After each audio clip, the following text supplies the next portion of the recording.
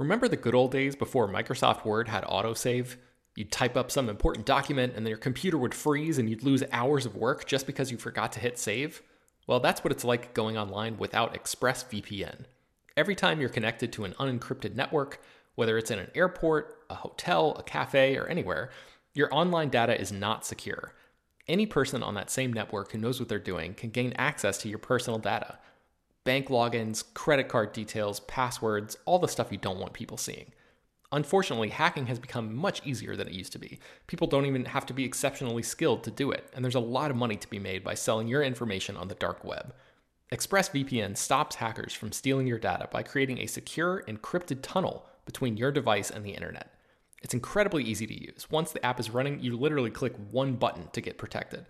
And it works on your phone, laptop, tablet, and more, so you can stay protected on the go. I've been using ExpressVPN for a little while now, and I can rest easy knowing my info is safe and secure. I've heard horror stories of people who've been hacked, and it sounds like a massive pain to try to get any resolution in the aftermath, so I am not interested in finding out what that process is like. Secure your online data today by visiting expressvpn.com/film. That's expressvpn.com//film. And you can get an extra 3 months free. expressvpn.com//film. This show is sponsored by BetterHelp. This year has gone by incredibly quickly, but it's always nice to pause and take stock. What's something you're proud of in 2024 so far?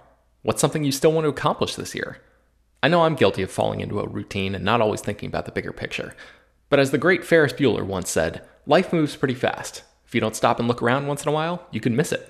So it's crucial to take a moment to celebrate your wins and make adjustments for the rest of the year. Therapy can help you contextualize your progress and set achievable goals for the next 6 months. As you surely know by now, it's not only for people who've experienced major trauma. Therapy is helpful in all kinds of ways, including learning positive coping skills and how to set boundaries. If you've been considering trying therapy, check out BetterHelp. It's fully online and was specifically designed to be flexible and customizable to your schedule. To get started, just fill out a brief questionnaire that matches you up with a licensed therapist, and you can switch therapists at any time for no additional charge. Take a moment. Visit betterhelp.com/filmdaily today to get 10% off your first month. That's BetterHelp, HELP.com/filmdaily. Hello, everyone, and welcome to Slash Film Daily for Thursday, December 27th, 2018. On today's episode, we're going to talk about the latest film and TV news.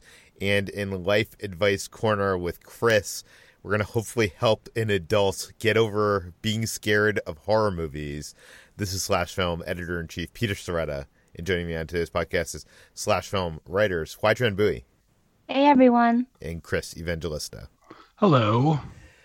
So, I think it's been about a week since we've done a news episode, and because of the holidays, we have been chugging along with the news on slashfilm.com.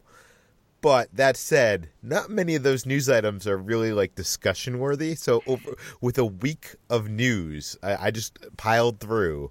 I was able to compile enough for one day of this podcast. Yeah, really scraping the bottom of the barrel here. Yeah. That's not to say you shouldn't read slashfilm.com during the holidays, but, there's a lot of things to watch. But it's not a lot to, dissect. But let's get into the few stories that happened in the last week that we do want to talk about. And let's start with The Lion King, because I know when we've talked about this, the recent trailer came up, we've all been kind of baffled that it seems like they're basically just doing a shot-for-shot remake of the original. And it's not even a live-action remake because it seems fully animated from what we can tell. So, HT, is that what is happening? So according to Disney's live-action film studios chief, Sean Bailey, that will not be what's happening. Sean Bailey assures fans that this Lion King will not be a shot-for-shot remake of the original. And he says, quote, "The Lion King is a revered and beloved movie, so you'd better revere and love those parts that the audience wants. But there are things in the movie that are going to be new." So that's the extent of what he says about what to expect of the new Lion King, which is directed by Jon Favreau. And it sounds along the lines of what they've been saying for the past few of Disney live action films. And they haven't always abided by that assurance. I'm speaking specifically about Beauty and the Beast, for example, which is a movie I am one of the few who abhor just because it is completely creatively stifling in the way that it slavishly adheres to the original and shot-for-shot remake, and yet makes it less compelling somehow. But HT, they added that one song. Anyways, I'm not here to talk about how much I hate Beauty and the Beast. I am cautiously optimistic about The Lion King. I'm not as invested in this movie as I was for Beauty and the Beast, which was my favorite Disney film. So I'm going to hope that Sean Bailey and Jonathan Favreau are going to put their money where their mouth is. Or, I don't know. They have a lot of money, so they can put it wherever they want. With Dumbo, it does look like they're changing it quite a bit. Like, it looks like Dumbo learns to fly in the very beginning of that live action version of that film, and the family has a much bigger part. Like I can see that being a very different movie, or not very different, but a sizably different movie than as compared to like Beauty and the Beast.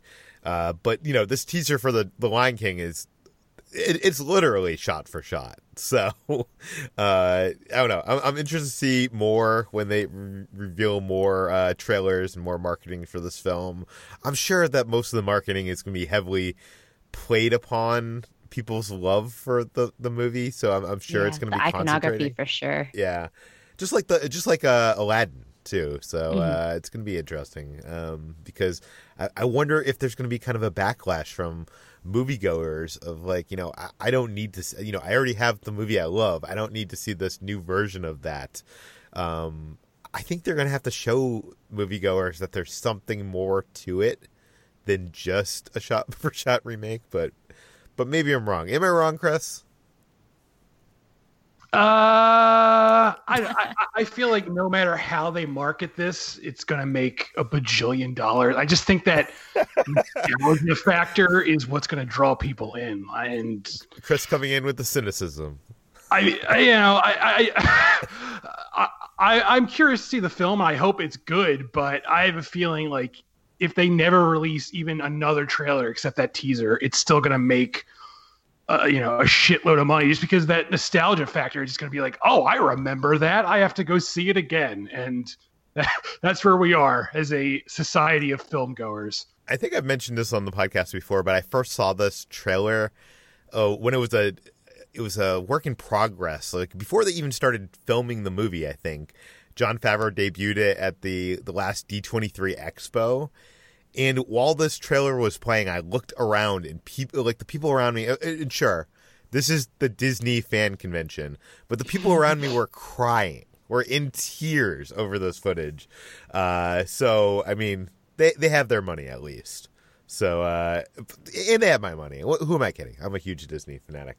I had some dust in my eye or something too. Let's move on and talk about this year in TV shows and movies. Chris, you did a roundup of the 2018 TV shows and movies that actually scored the coveted 100% on a score on Rotten Tomatoes. So tell us about it. Like, what are the movies that are universally believed to be perfect, I guess? Or not perfect, but... Yeah, they have the coveted critical consensus where, for once critics all agree, which rarely happens on anything, really. So I won't read all titles because there's a lot, and I encourage everyone to go to slashfilm.com and read it because I took the time to break all of this down. But I'm also ashamed to say there's a lot of stuff on here that I've heard of but just have yet to see. So, I consider myself a cinephile, but I'll have to admit there's a lot of stuff on here I haven't seen yet. I mean, the big one is, of course, Paddington 2, which I have seen. I'm thrilled that that's on here because that's a charming, delightful film. I'm sure surprised that there hasn't been like an Armin White that has come out and just to be that one guy that As I was writing this story up yesterday, I was like, I have a feeling someone's going to see this or someone else's version of the story and jump on Rotten Tomatoes and deliberately give something a bad review just to be a jerk. Like that guy who did it to, I already forget what movie it was, where there was that one guy who deliberately did that and admitted he did it deliberately just to shake things up. So I wouldn't be surprised if that happens. But for now, Paddington 2 is at 100%. Some other things include Leave No Trace, which I have yet to see, but I hear is great, and I have a screener and I'm probably going to try and watch it either tonight or tomorrow. Minding the Gap, another thing I haven't seen. Oh, Lucy, another thing I haven't seen, but it has Josh Hartnett in it, so I'm thrilled that there's a Josh Hartnett movie on this. Wow. Somehow. Yeah. And the documentary Shirkers, which I saw a couple weeks ago, which is great, but it's also about filmmaking. Right. So, critics always love that kind of thing. Yeah. Those are some of the film titles. Some of the TV titles include... Wait, I'm surprised you're not talking about Pick of the Litter here. I haven't seen it. I want to because it's about puppies and I like dogs. But I have yet to see this either. So I gotta get cracking on this stuff. I thought I was pretty much good to go for the year, but this list embarrassed me and revealed how little I've seen. But on the TV front, there's Cobra Kai, which I know Peter really liked and watched, I think 7 times. Didn't you watch it? I think 3.5 at this point. All right. 3.5. Yeah. So that's on here. I'm so happy that this is on here. This is vindication for me because this show is so good. Honestly, in the year-end list, if I put Cobra Kai as my favorite movie of the year, is that cheating? I guess it's cheating, right? Yes, because it's under TV. Don't do it. Don't be that guy. Okay. The Good Place season 3 is on here, which isn't surprising. Everyone seems to love The Good Place. Dear White People season 2 is on here, the Netflix show. Making It, which is a very charming show with Nick Offerman and Amy Poehler. It's basically, if anyone has ever seen The Great British Bake Off, this is like the American version of that, but instead of baking, they're crafting, and it's just a very nice, polite show. So I'm not surprised. It's on here. So yeah, that's just a sampling. Like I said, please go to Slash Film, read the list. There's a fair amount of titles on here. In One Day at a Time, the second season of that on Netflix, I have heard nothing but great things about the show, but I don't know a single person that watches it. Yeah, there's a lot. Sorry, go ahead. Oh, no, I know one person who watches it, and she raves about it constantly and says that it is one of the best TV shows or TV sitcoms on TV right now. And I have yet to see it too, but I will say there's one person I know. Yeah, and it should be noted that getting 100% Rotten Tomatoes doesn't mean that you're the perfect movie. What that means is that 100% of critics agreed that they liked the movie. So you could actually see one of these projects. I mean, I haven't done this research, but you could click on one of these films like Leave No Trace, and the average critic rating for that, even though it has 100%, could be less than the average critic rating for a movie that has 90%. Just because, it's just taking into account, I think, what does it need to be fresh? 70% or something? I think it's like, 70. 65 or 70, something around there. It's like, I remember it was 70% for just fresh and then like 75% for certified fresh. Certified fresh, yeah. Yeah. So, there you have it. You can go to slashfilm.com and see all the lists of movies and TV shows that accomplished that feat. Speaking of Rotten Tomatoes, it's also a huge feat, like, to get the coveted or not so coveted 0% rating. This is something that is very hard to get, by the way. Like, if you think of like the worst movie you've seen this year and you go look at on Rotten Tomatoes, I'm guessing it probably has like 40%, 30%. It is very hard to get 0%. But a movie has come out recently that has earned it, that dreaded 0%. Chris, tell us about it. Right. I will add a caveat here that in the time, earlier today, this actually bumped up. It's now at 7%, which is not good either. But for a period of 24 hours there, Holmes and Watson, the Will Ferrell, John C. Reilly comedy about Sherlock Holmes, sat at a alarming 0%. It had a fair amount. I think there were 15 reviews on there, and every single one was rotten, which is very hard to do. Even Welcome to Marwen, which is to me probably the worst movie I've seen all year, has a better rating on Rotten Tomatoes than this. So this is not good for this film. And it's so bad. Like, I know we've joked a lot recently of how like Netflix just like, they're in the content business. They'll take as much content as they can get. If Paramount wants to offload, the Cloverfield sequel that is horrible, Netflix will buy it. They'll buy anything. That's what they're kind of being known as. And rumor has it that they were offered Holmes and Watson, and they wouldn't even touch it. Right. So Deadline, which is a part of the trades and usually gets this right, they reported that Sony tried to offload Holmes and Watson after several disastrous advanced screenings, and even Netflix said no, which really says a lot, because Netflix, they love content and they're not very discerning. They seem happy to buy whatever, but if this is true, and I personally think it is, I've actually reached out to Netflix for a comment, and hopefully we'll get some sort of confirmation. But if it's true, that says a lot about the quality of this film, because, as we all know, Netflix released Bright, and they have no problem with that. They're making a sequel. So, well, they developed that one. I'm talking about they just buy films like crazy that like studios make, and they're like, now that we've made this film, we don't think it'll make money, so let's sell it off. And yeah, I can't even imagine like what the downside was here for Netflix, because even if they thought it was terrible, there's people will always watch terrible things. So I'm wondering like what the conversation was like that made Netflix be like, we don't want this under any circumstances. Well, Netflix is always about the analytics. They have seen that for whatever reason, as horrible of an Adam Sandler movie as it can possibly be, their users are going to watch it. So they've made all those deals with Adam Sandler. I'm wondering if John C. Reilly and Will Ferrell don't pull in the numbers over at Netflix. Or, I mean, it's also possible that like the amount of money it costs to make Holmes and Watson and what they, wanted to sell it for was probably just over that threshold that they had to, buy new content. Yeah, I'm guessing it's something like that where Sony, it was just they couldn't get a figure worked out, and so here we are. It's in theaters now. Don't go see it, I guess. Are either of you more interested in seeing this film now that it's getting all these horrible reviews? I'll probably watch it when it's on Blu-ray, just out of curiosity. I do think John C. Reilly and Will Ferrell can be funny, as their previous collaborations prove. So I'll give it a chance, but I'm not very hopeful.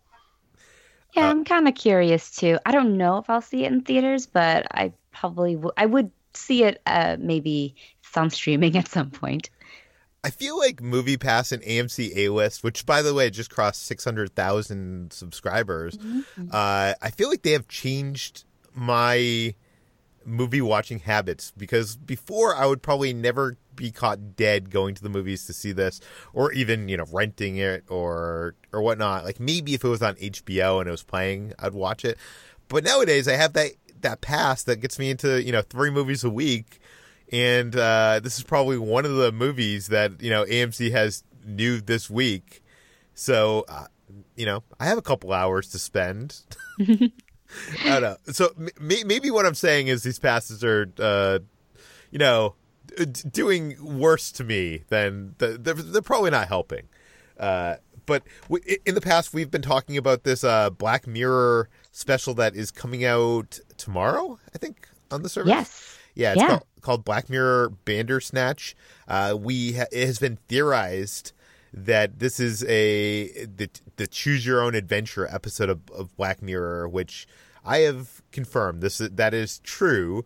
They have released a trailer online, and I wanted to get your reactions to this because, first of all, the trailer doesn't reveal the fact that it's a Choose Your Own Adventure. I almost think that Netflix was hoping that wasn't going to get out, and they wanted people to be watching this episode, and then all of a sudden at some point it prompts the user to make a choice. And I think that would have been cool, but we spoiled it for everybody. We didn't spoil it. All the news spoiled it. But what do you guys think of this trailer? Let's start with HT. I'm intrigued. I admittedly don't watch Black Mirror. I've only seen the first episode, and it's a series I'm meaning to watch all the way from the beginning, but haven't gotten a chance to.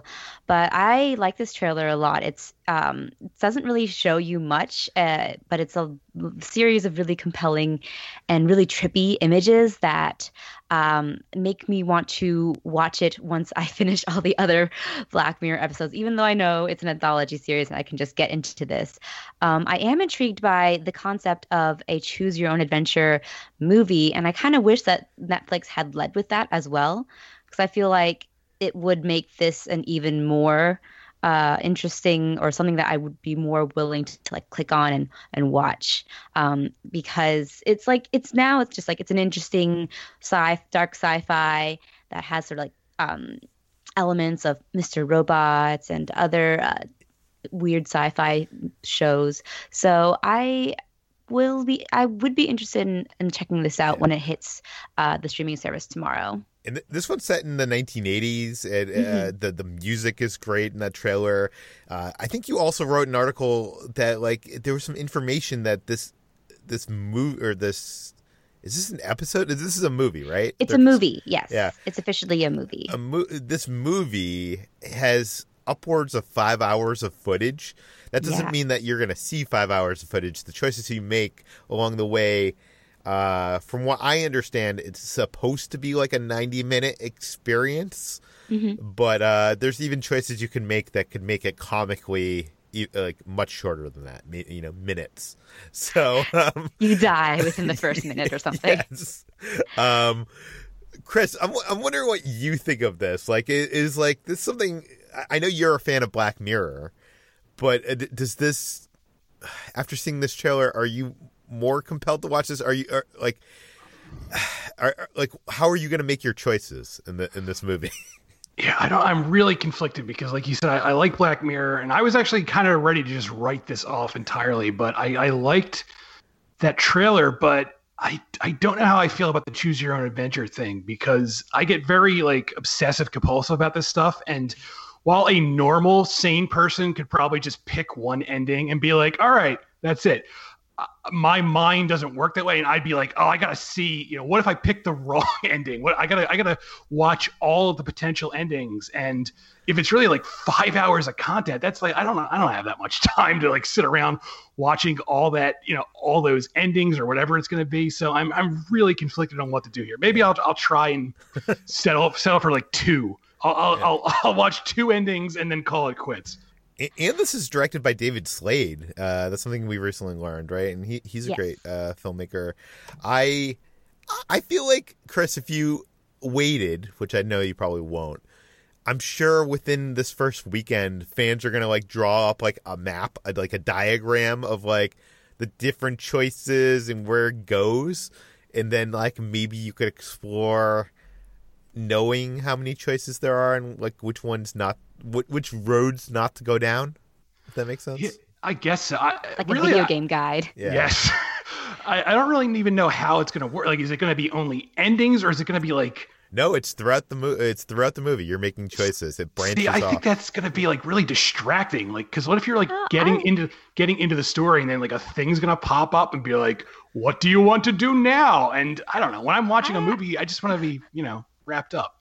I actually really like that idea, because I feel like a lot of Netflix viewing encourages the viewer to be passive, and this is the total opposite, and something that is more akin to a video game, but still is offers the same amount of plot and like narrative. So I'm interested in this. I've always liked choose your own adventure things, like more choose your own adventure books. Yeah. But I've never seen a choose your own adventure movie, and I'm intrigued to see how that would work out.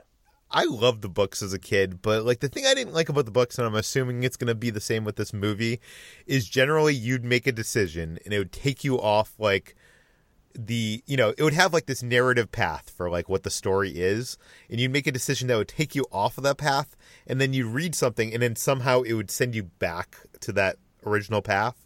So it was kind of like you taking these off shoots, but you would eventually get back to the main thrust of the story. It's not like, you'd make a decision on page, 10 of the book, and then you'd have a completely different book for the rest of the book. Do you know what I mean?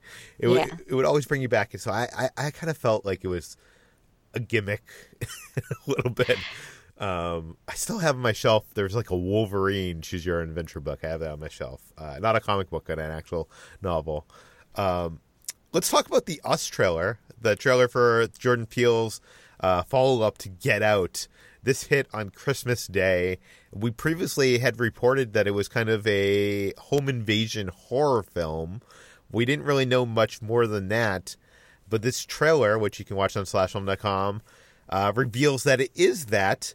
But the people that are invading the home are, I guess, demonic versions of the family that are in the home? Doppelgangers would be the term. Yeah, we don't know if they're demonic, but they're doppelgangers of some sort.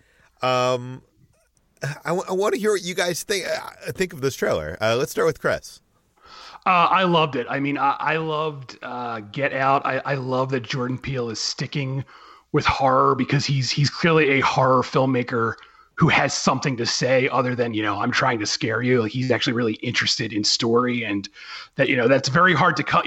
Horror movies are a dime a dozen, and I love the genre, but there are a lot of modern day horror filmmakers who don't really put much thought into what they're doing. They put a few jump scares in, they follow a formula, and that's it. And it's clear. Well, it's a lot of emulation. They're like emulating the films they love and not actually bringing something new to it. Right. And it's clear that Jordan Peele, obviously he's inspired by stuff, but he's really putting his own voice into the things, that's inspiring him. And I love that. And just beyond that, the trailer was really effective. I was really impressed with Lupita Nyong'o's American accent, because I don't know if she's really ever done that before. And I thought that was really cool to hear her use that, and everything. Yeah, she looks and sounds different than I've ever seen her before. Right. And I love that she's in, I feel like she should be working a lot more. I mean, she's an Oscar-winning actress. And one of the things that's always bugged me about, the new Star Wars films is that they cast her, and then they cast her as this, like, CGI small alien woman. And, like, I actually want to see her on screen. I don't care about her CGI character. But beyond that, I mean, the footage looks cool. The premise looks really exciting and different, and I don't know, I'm very excited for this. I can't wait to see it. HT, how about you? I love that trailer. It's so chilling that it kind of traumatized me after watching it. I think it's even more effective and more chilling than I remember the Get Out trailer being, because that kind of towed the line between being a little bit more lighthearted and being a straight out horror film trailer, whereas this one just goes all in with the chills and the gore and the suspense. And I've watched the trailer 2 times, but each time it kind of it has that same effect of just completely unsettling me. And I'm on the same page about Lupita Nyong'o with Chris, because I feel like the majority of her career after she won an Oscar for 12 Years a Slave is like behind the motion capture suit, which seems like a waste of her talent. And she's doing such a great job here. Like, I think everyone is too, because they have to play their doppelgangers as well, and their doppelgangers just have this real uncanny vibe to them that just is completely unsettling. So I love this trailer. I'm so excited for this film. Yeah, it's good to see Peele on screen. It's I like what they're doing with the music here. It is great that this seems, what you guys said, this is more of a horror movie than Get Out was, at least on appearance. I guess one of my problems with Get Out was that I don't feel like it was a great horror movie. It was trying to be like a horror movie. It was trying to be part a comedy. It was trying to be part, social commentary. And I feel like it did this, like the social stuff really great. And I don't feel like it was an exceptional horror movie. I know Chris is probably disagreeing with me here. Because it was trying to do 3 different things, and it wasn't trying to just be a horror movie. I think it wasn't like scary. I don't feel like I was scared of Get Out. But this definitely seems like an all-out horror movie, and I'm going to be the one guy that says anything critical about this trailer. But I feel like, to me, I was kind of a little disappointed. While at first I was like, "Oh, this is kind of cool," as doppelgangers trying to, invade their home, and then I was like, "But this doesn't really say, like, at least on first appearance." This seems like more of a straight-up horror movie, and it doesn't really at least from what we can tell from this trailer, I'm trying to be very clear here. It doesn't seem to have any like something deeper, and maybe they're hiding that. I know Peele has said that this movie is not about race in any way, which I'll link in the show notes. So I guess I'm a little disappointed that it wasn't something that has. It doesn't seem to be something that has a greater depth, and it's just a horror movie. You go ahead, Chris. I was going to say, in that same interview where he says it's not about race, he also says the movie's really about people realizing like they're their own worst enemy. So I feel like there's a deeper. So maybe there is. Maybe I'm just on here. Yeah. Maybe I'm just wrong. But judging from the trailer, like you do see how I got that, right? Like it does feel like more of a straight horror film. I mean, it's not about race per se, but I think that there are deeper meanings to it just from seeing this trailer, because I see something similar in how zombie movies, for example, approach us seeing our worst enemies in ourselves, but these are like the uncanny, lumbering versions of humanity that are empty shells, for example. And in here we see that they are reflective of some form or some aspect of these characters. We're not sure what it is yet. It's not completely clear, but I think it is saying something. I mean, I don't need every horror movie to say something. I do enjoy when there are deeper layers to a horror film. That's what I get. Me too, but I was just expecting, I think, from Jordan Peele. I don't know. Yeah. I guess, again, I think I'll be totally surprised. I think you're right. I think when we see this movie, there's going to be more to it. I think we're only seeing the outer layers of the onion.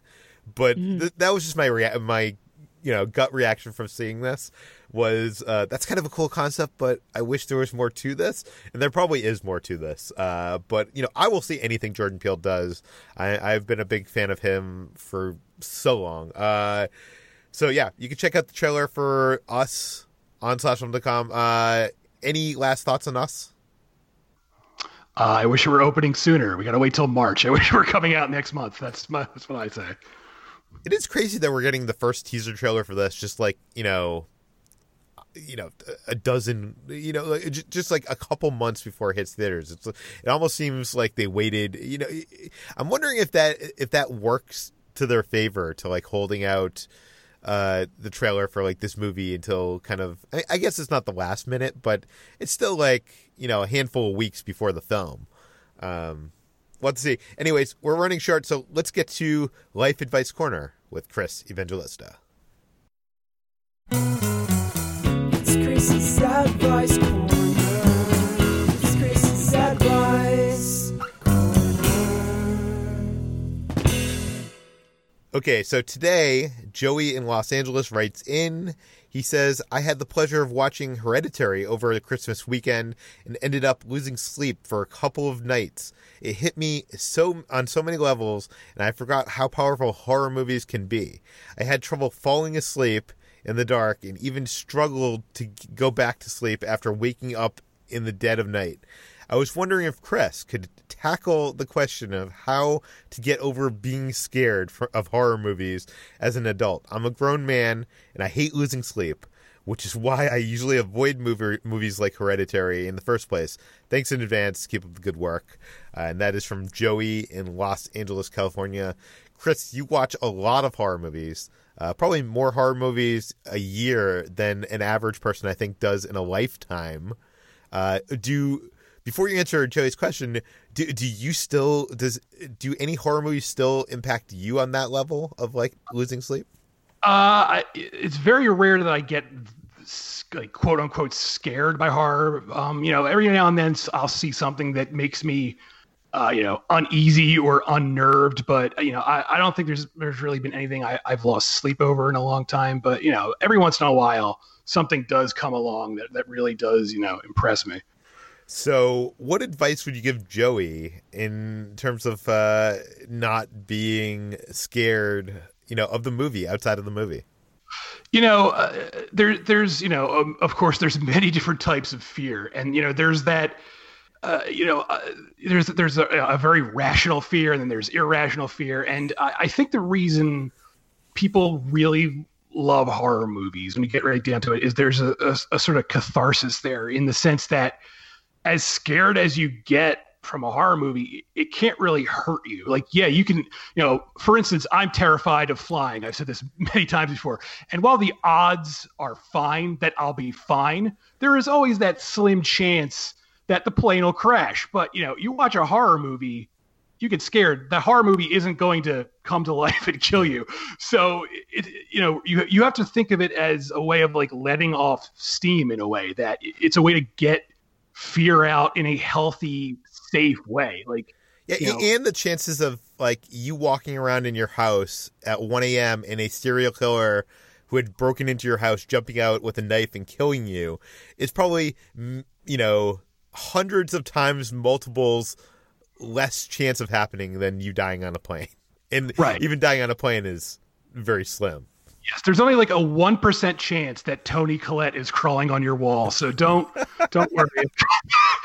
So yeah, that's how I've always looked at it. That's part of the reason I love horror, that it's a way to get that those emotions out in a safe. It's sort of the reason that people love roller coasters. That you go on it, it's a thrill, and then you can get off. But that's how I would approach it.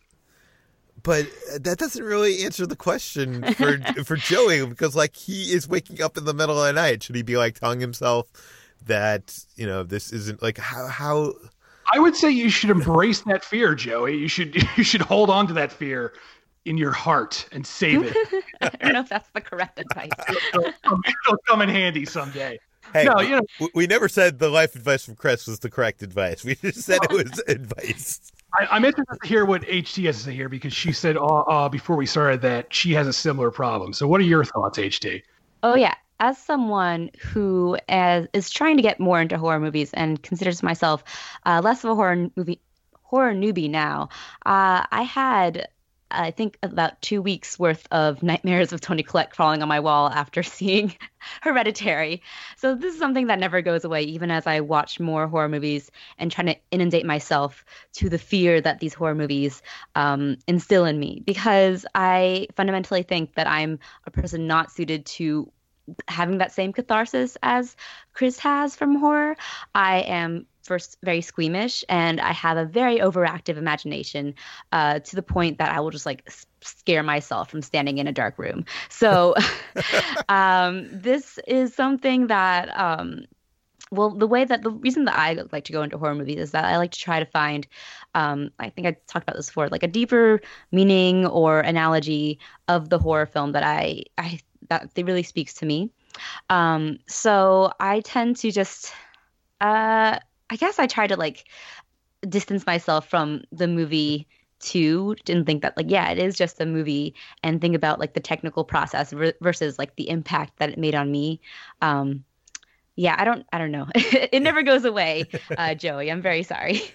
I can tell you with me, I feel like when I was a kid, this used to happen to me a lot, where I'd watch a movie and I'd be scared to walk around in my empty house or whatnot. And as I grow older, and even like going to these Halloween horror events, like these horror mazes, it's just very easy for me to be like, oh, these are just people jumping out at you in costume. Like, you just reason to yourself, like, this is an empty house. There's nobody here. Like, there's no reason for anybody to be in this house. Nothing is going to happen. And it's very easy for me to logically kind of bring myself down to earth. I think the problem when I get scared of movies is when it has something to do with something I can't logically talk myself down from. When it's I don't know, I know, like, I can't think of a good example, but I guess like Final Destination, something that has to do with like death. Like, death can happen.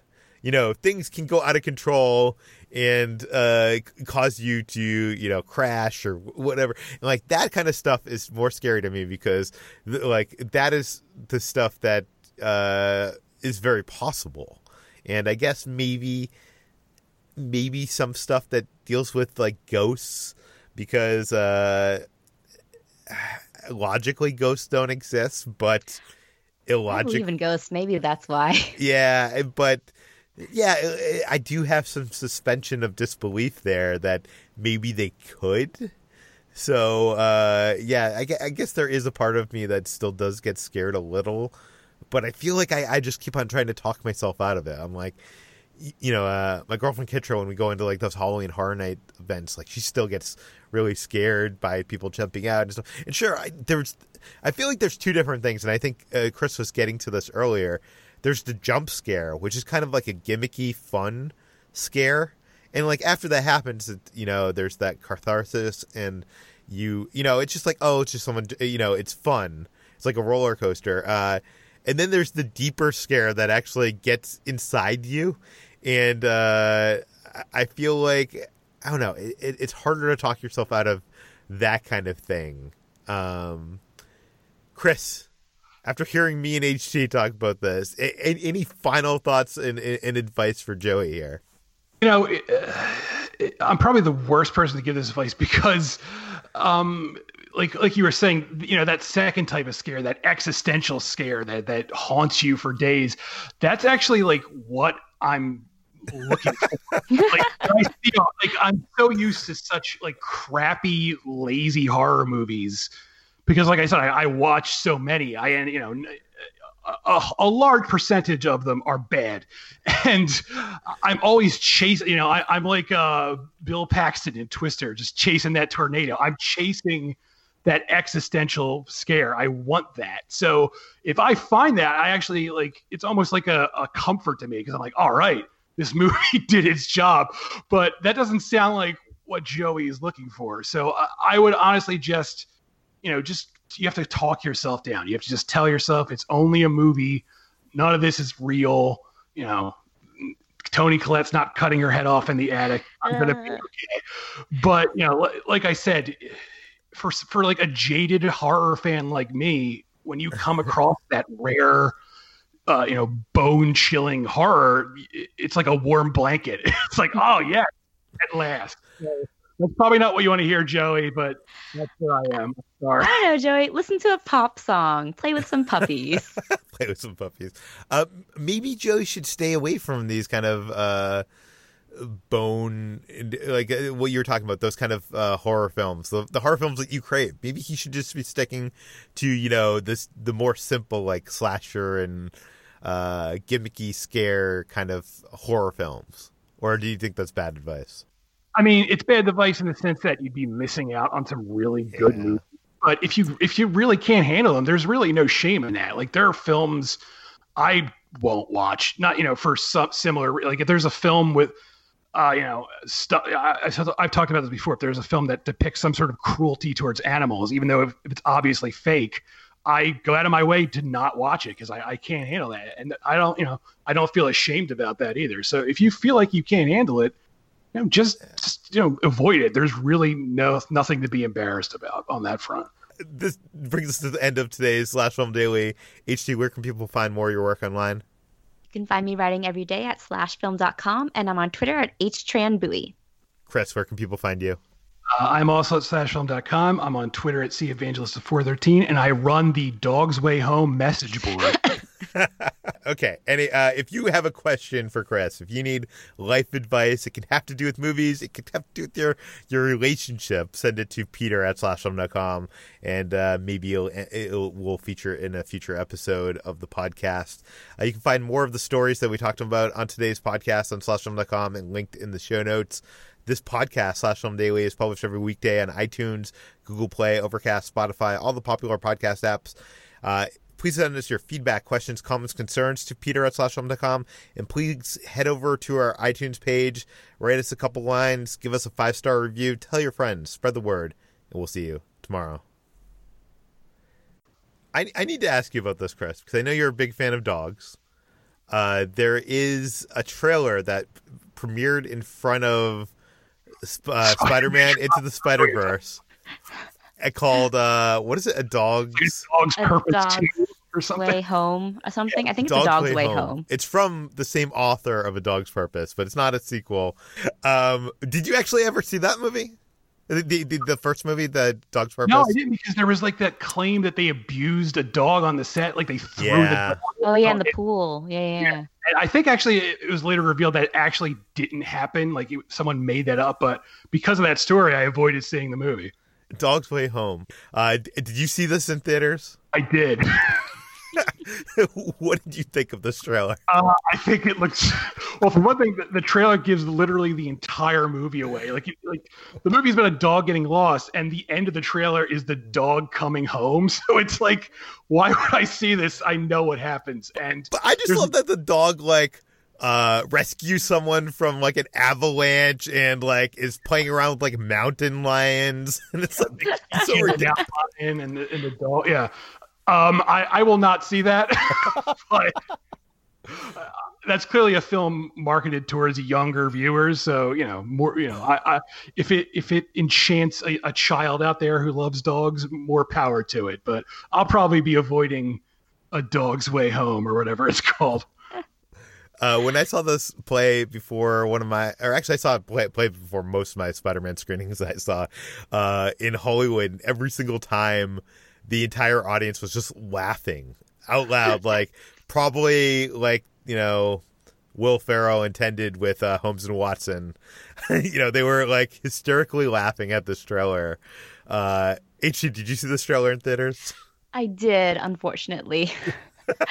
Yeah, it's not a good trailer. It doesn't look like it's a good movie either. So, but it's dogs. It's cute, and I'm sure it'll make some kid very happy. So you're not going to see it? I mean, I might actually see it. Yeah, I don't think so for me. I don't know. Although I have that AMC A-list pass, so brings it full circle.